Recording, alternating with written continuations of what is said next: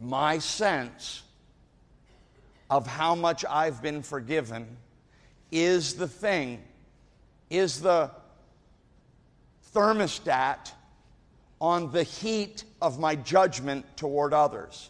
And when I feel like I've been forgiven a lot, I'm not putting the heat on others.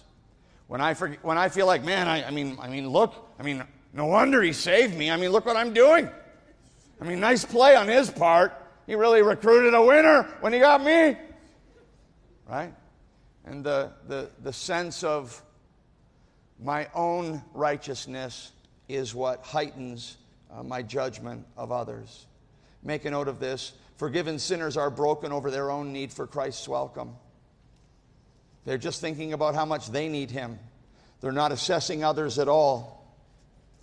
In fact, every person here, every person listening on one of our campuses right now, every person who will watch this in another church, every person who will hear this on radio or watch this on television in the future, listen, every person is either the Pharisee who thinks they're better than Jesus or the sinful woman who knows that they need His forgiveness.